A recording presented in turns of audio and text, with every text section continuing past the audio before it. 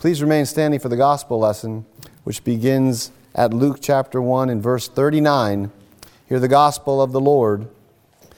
At that time, Mary got ready and hurried to a town in the hill country of Judah, where she entered Zechariah's home and greeted Elizabeth. When Elizabeth heard Mary's greeting, the baby leapt in her womb, and Elizabeth was filled with the Holy Spirit. In a loud voice she exclaimed, "Blessed are you among women, and blessed is the child you will bear. But why am I so favored that the mother of my Lord should come to me?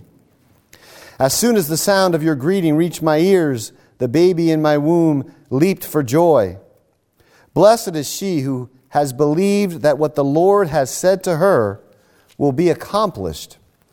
And Mary said, "My soul praises the Lord, and my spirit rejoices in God my Savior, for he has been mindful of the humble state of his servant. From now on all generations will call me blessed, for the Mighty One has done great things for me. Holy is his name. His mercy extends to those who fear him from generation to generation. He has performed mighty deeds with his arm. He has scattered those who are proud in their inmost thoughts. He has brought down rulers from their thrones, but has lifted up the humble. He has filled the hungry with good things, but has sent the rich away empty. He has helped his servant Israel, remembering to be merciful to Abraham and his descendants forever, even as he said to our fathers." The word of the Lord. Praise be to God. Please be seated. You may recall from shortly after 9/11 the story of John Walker Lindh. John Walker Lindh was known as the American Taliban. A young man with a difficult family background. He grows up in the MTV era, and he rejects the immorality that he sees. He rejects the consumerism of American culture. He converts to Islam. He defects. He ends up in Afghanistan fighting for the Taliban. Now, while the pathologies of Western culture which he saw are real, indeed they're grievous. This is something I wish our elites would get here a little more clearly. The pathologies are real. The immorality is real. The consumerism is real. The idolatry is real. The materialism is real. But the rejection of the culture as a whole is utterly unjustified. So this young man exemplified a temperament which can only seem to react to abuses by throwing the baby out with the bathwater. Simply couldn't see past American greed and American immorality and American corruption to what was decent and noble and worth preserving. So he just throws the whole thing out. I would suggest that in Protestant circles, we suffer from this sort of temperament with respect to Mary, the mother of our Lord. We have often allowed the excesses, real excesses, not imagined, real excesses of other traditions to blind us to the glorious portrait of Mary in Scripture.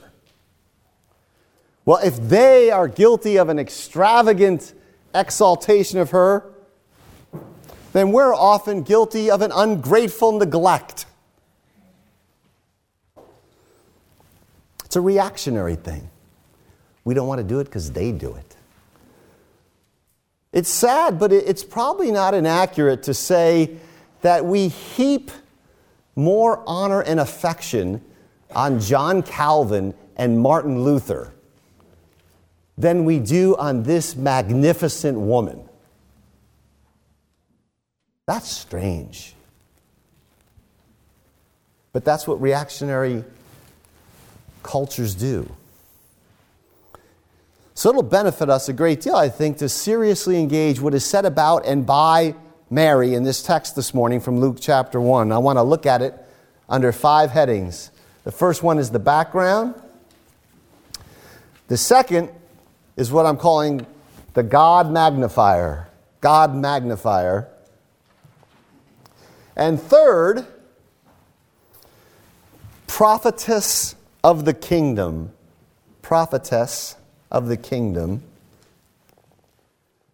Fourth is covenant theologian. And fifth, destiny. So, first the background. What has always struck me about Mary as we encounter her in the Gospels is not just her humility, though that is striking. It's her rank ordinariness, her obscurity, her hiddenness. There's one very real sense in which her whole story is about the dignity and the glory of faithfulness apart from the public eye. Unlike Eve, who listened to the serpent's promise that you shall be like God, at the Annunciation, Mary responds in obedience and faith to her own angelic visitation. She doesn't understand, but she submits with these beautiful words, "Behold the handmaiden of the Lord, be it done unto me according to your word." And so at the Annunciation, again, this is the background to our text this morning, we see her there. And we see her as the elect mother of the Son of God, highly favored, full of grace. And with this angelic visit, her obscure, nondescript existence is now radically disrupted. And now this girl, this very young, obscure Jewish peasant girl, is pregnant with the desire of all the nations. And she makes the trip that we read at the front end of the gospel text this morning to visit her relative Elizabeth. It's there in Luke's gospel, beginning in verse 39. So at the sound of Mary's greeting, John the Baptist leaps in Elizabeth's womb. And Elizabeth pronounces a benediction on her. The angels already pronounced a benediction on her. Elizabeth pronounces 2 of them, really. Blessed are you among women, and blessed is the child you shall bear. And she says later, blessed is she who believed what the Lord said to her would be accomplished. That last benediction from Elizabeth evokes Abraham's hoping against all hope and believing in the Lord's promise. And there are many, many comparisons between the faith of Abraham and the faith of Mary. Mary responds to this benediction of Elizabeth with what has become known to us, what has become known to history as the Magnificat, in verses 46 and following. And it's that song I want to take a closer look at this morning. And in this prayer or song of Mary's, we get a radical meditation on the kingdom of God, an extraordinarily insightful one. The kingdom which is now just breaking into history in the events which are transpiring in Mary's own life. So that's the background. The second point then is Mary as the God magnifier. She begins in verse 46 by declaring, "My soul glorifies the Lord," or praises in some verses, but it's really magnifies. The word for glorify is magnificat in Latin, which is where the name of the song comes from. And so Mary, first and foremost, is a God magnifier. She makes God big when you encounter her.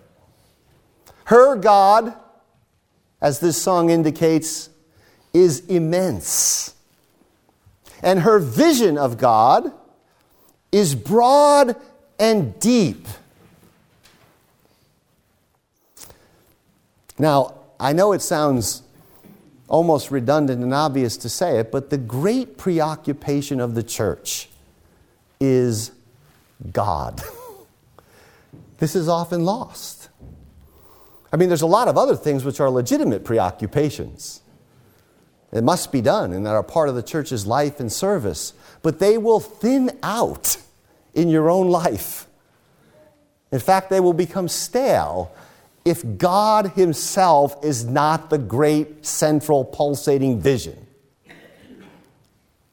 And we forget this. I think we forget this. That the great glory of the church is the celebration, the meditation, the coming to know and penetrating into the depth of the triune God, the infinite, self-subsisting, self-sufficient, eternal, immutable, unchangeable God. Mary magnifies that God. She proclaims His greatness. She rejoices openly in His works. She says in verse 47, "My spirit rejoices. I magnify and I rejoice in my Savior." God is her Savior, even as He is the Savior of all men. So you have this exultant magnifying, and the reason for it begins to unfold in verse 48. He's been mindful, the text says, of the humble state of His servant. Her vision of God is big because she's small in her own sight. And when she speaks of her lowly state, she's simply stating a fact.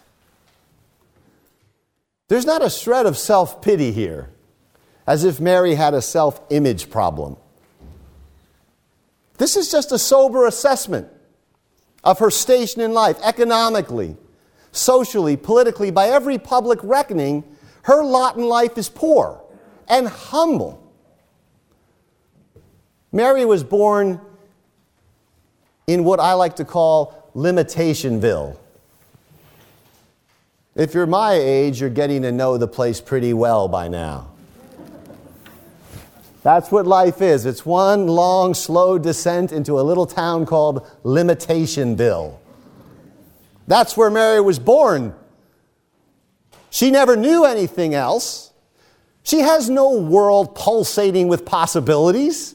She has no wide range of exciting life options. She starts at the bottom.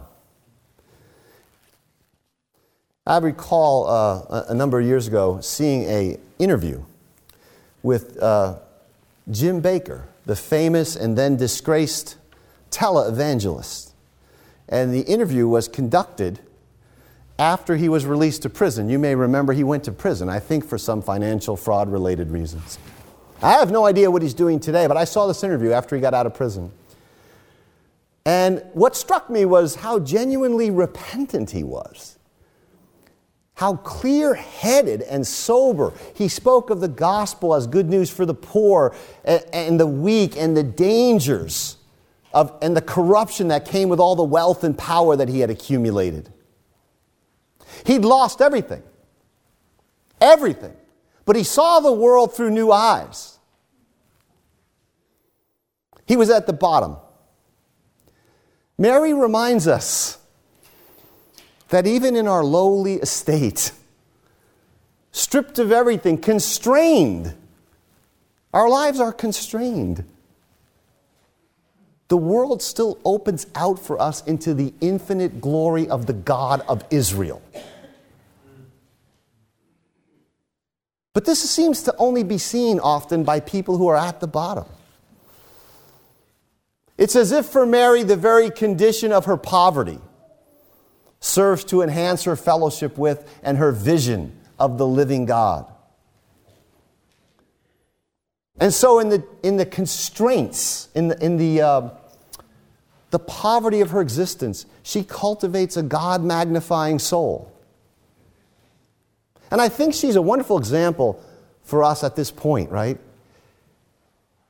We live in the midst of constraints, all of us. Vexations, bitter disappointments, brokenness, unresolved things, lives that didn't go the way we wanted them to go.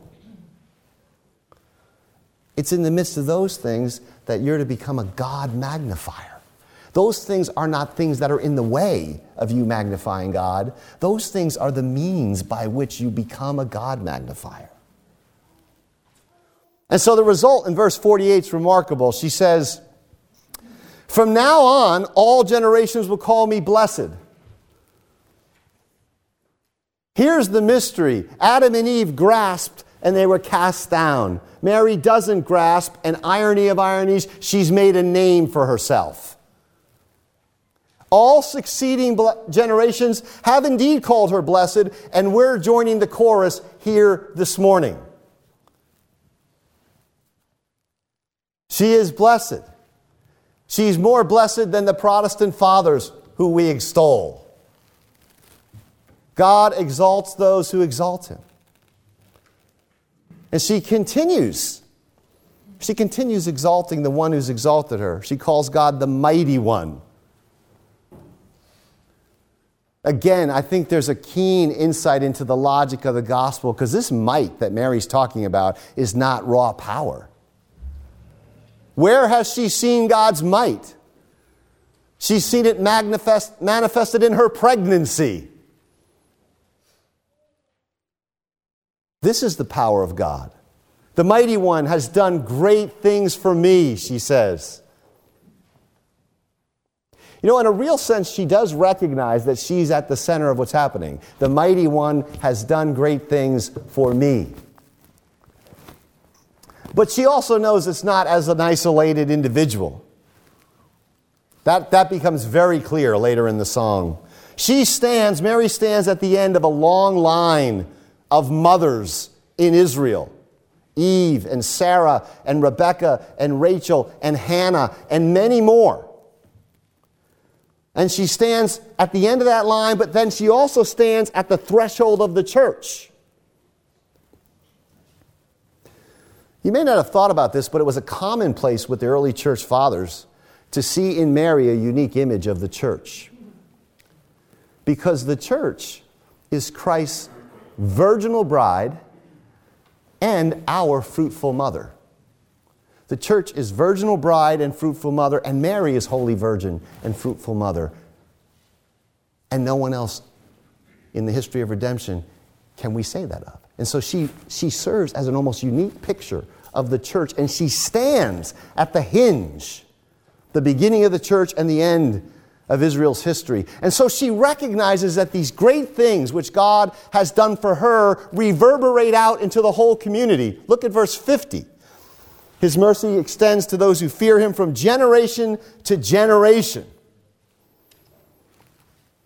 She sees something going on in her pregnancy, and it's very early in her pregnancy. Can't be more than a couple weeks.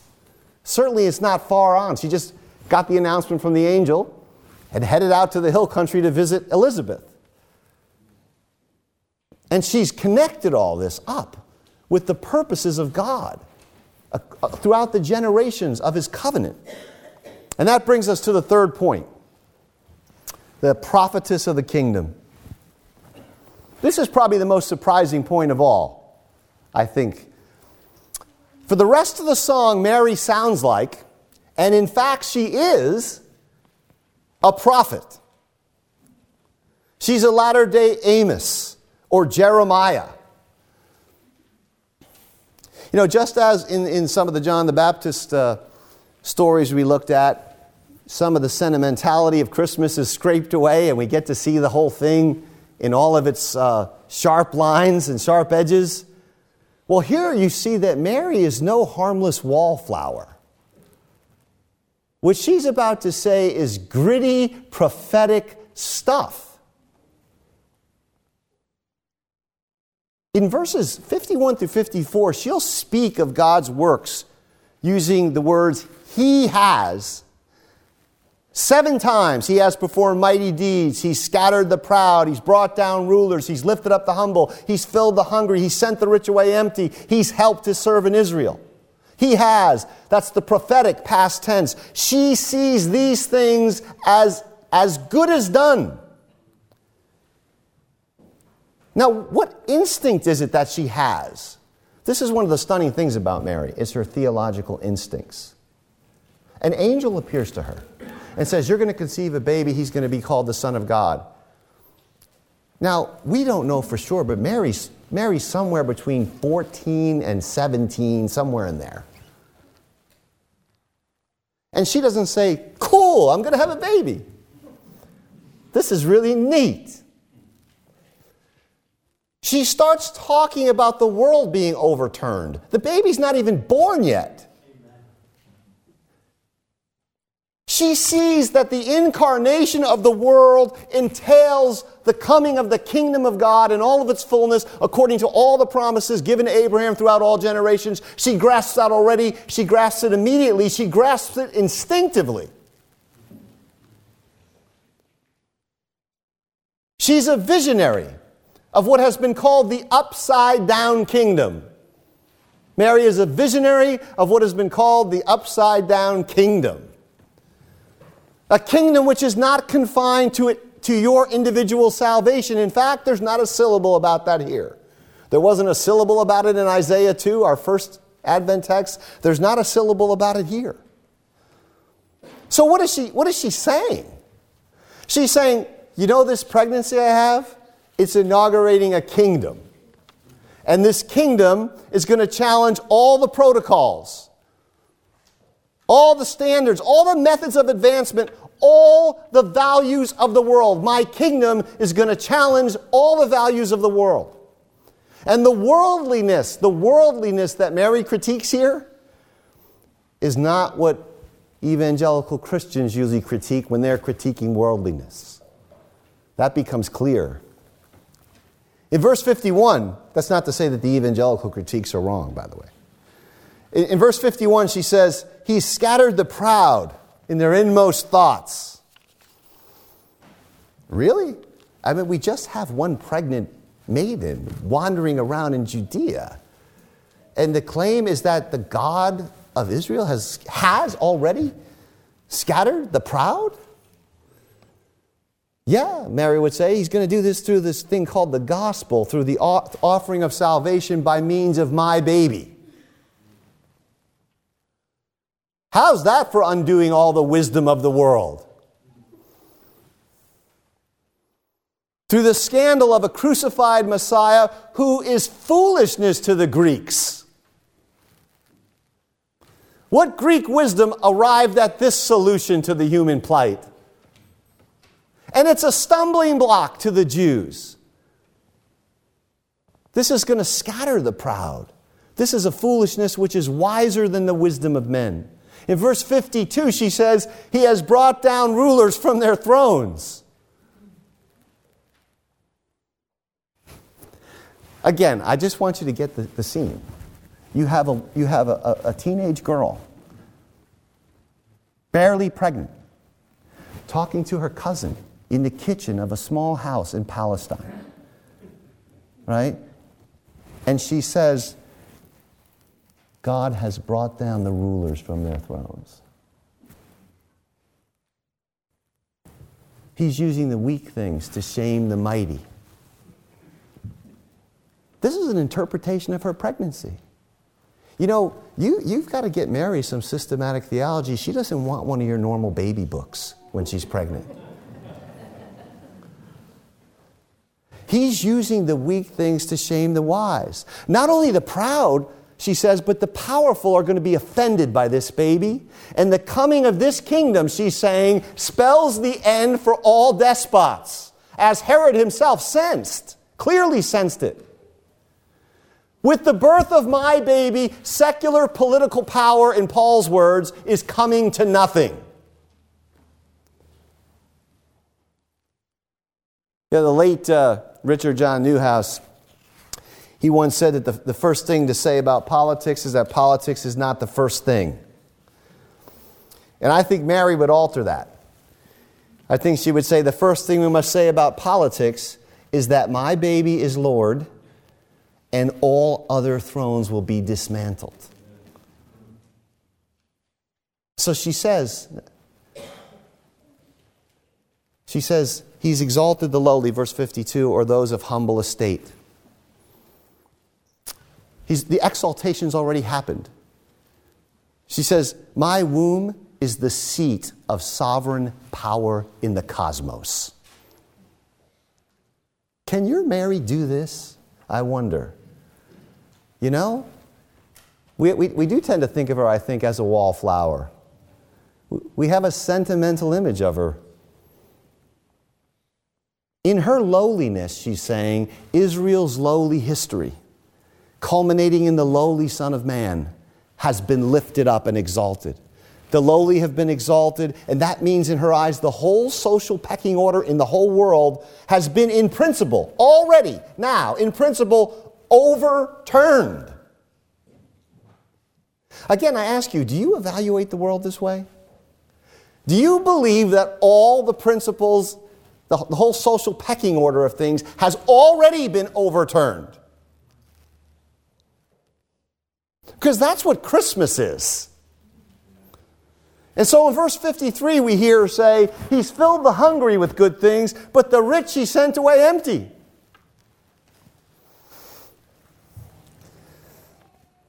Here Mary has been read as if she were a Marxist.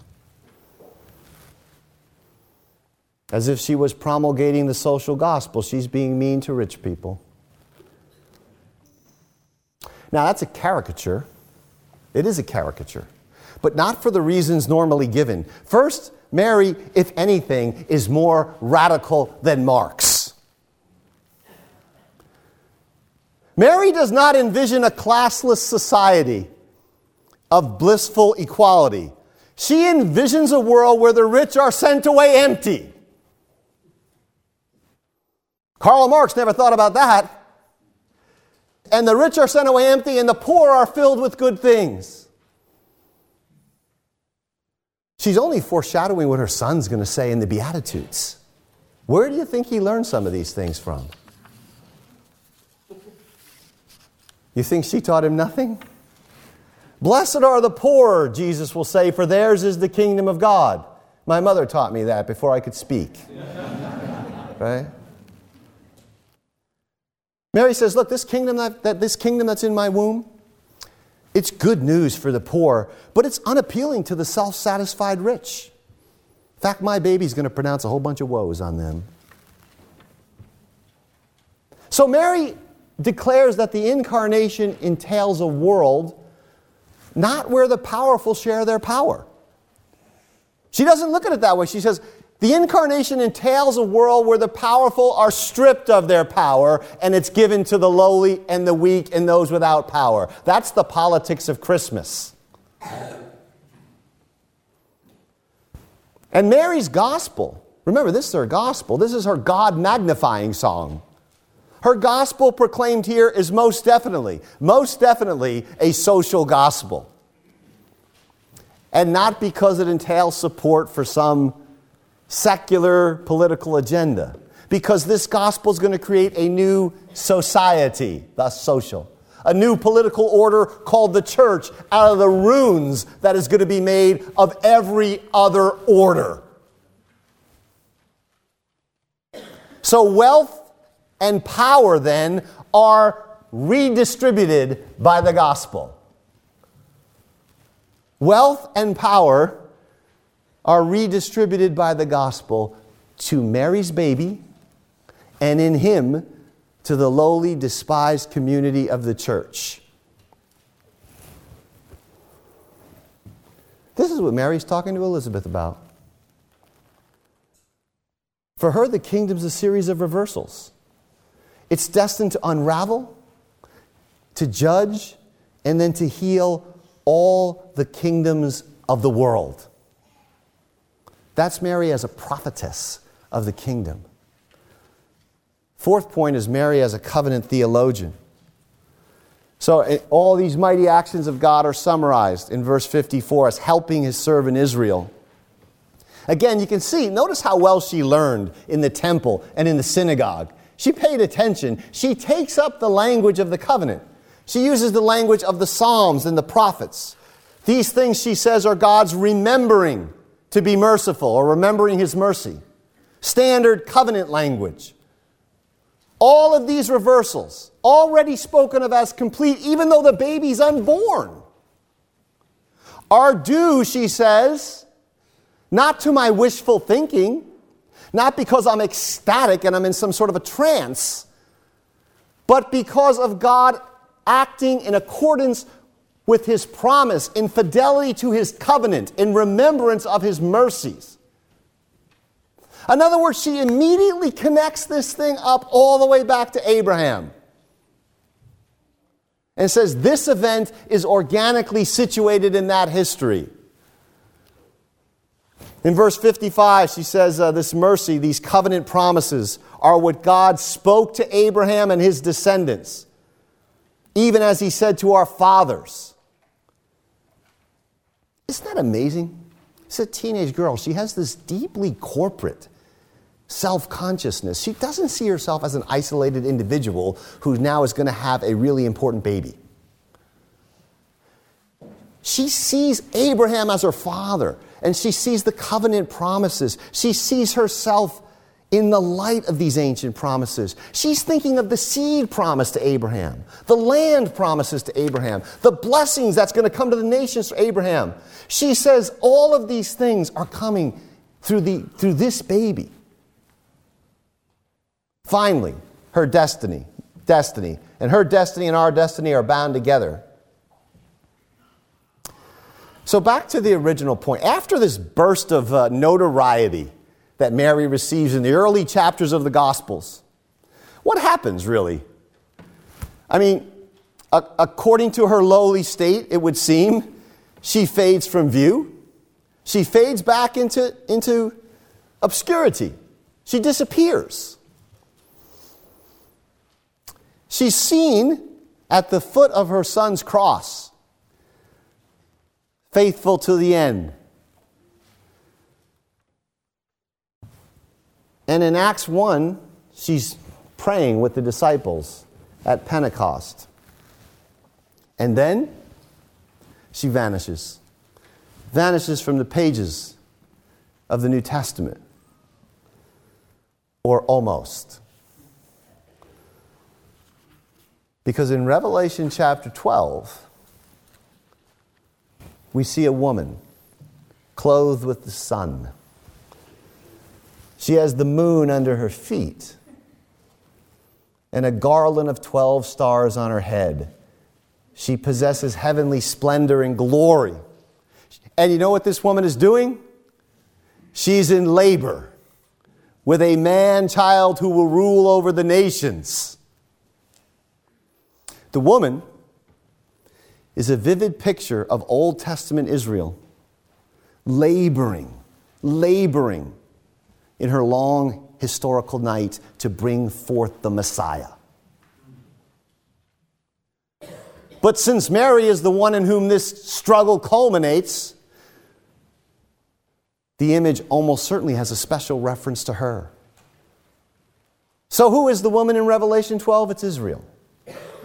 But that doesn't mean it's not Eve and Sarah and Hannah and Rebecca and in a singular way, Mary. And as such, that image reminds us that the hidden ones will be lit up with the radiance of God's glory. This is a woman clothed with the sun, with the moon and the stars under her feet. And this is what Paul says to us when he says, set your minds on things above, for you have died, and your life is hidden, obscure, rank and ordinary, hidden with Christ in God. This hiddenness, this obscurity, are a part of our life in Christ. But Mary teaches us this. She says, make no mistake, she says to us, power and wealth have been, are being, and shall be transferred to my baby and his people. And when Christ appears, when Advent is fully complete, you, like Mary, will be revealed with him in regal glory. Praise be to God. Amen.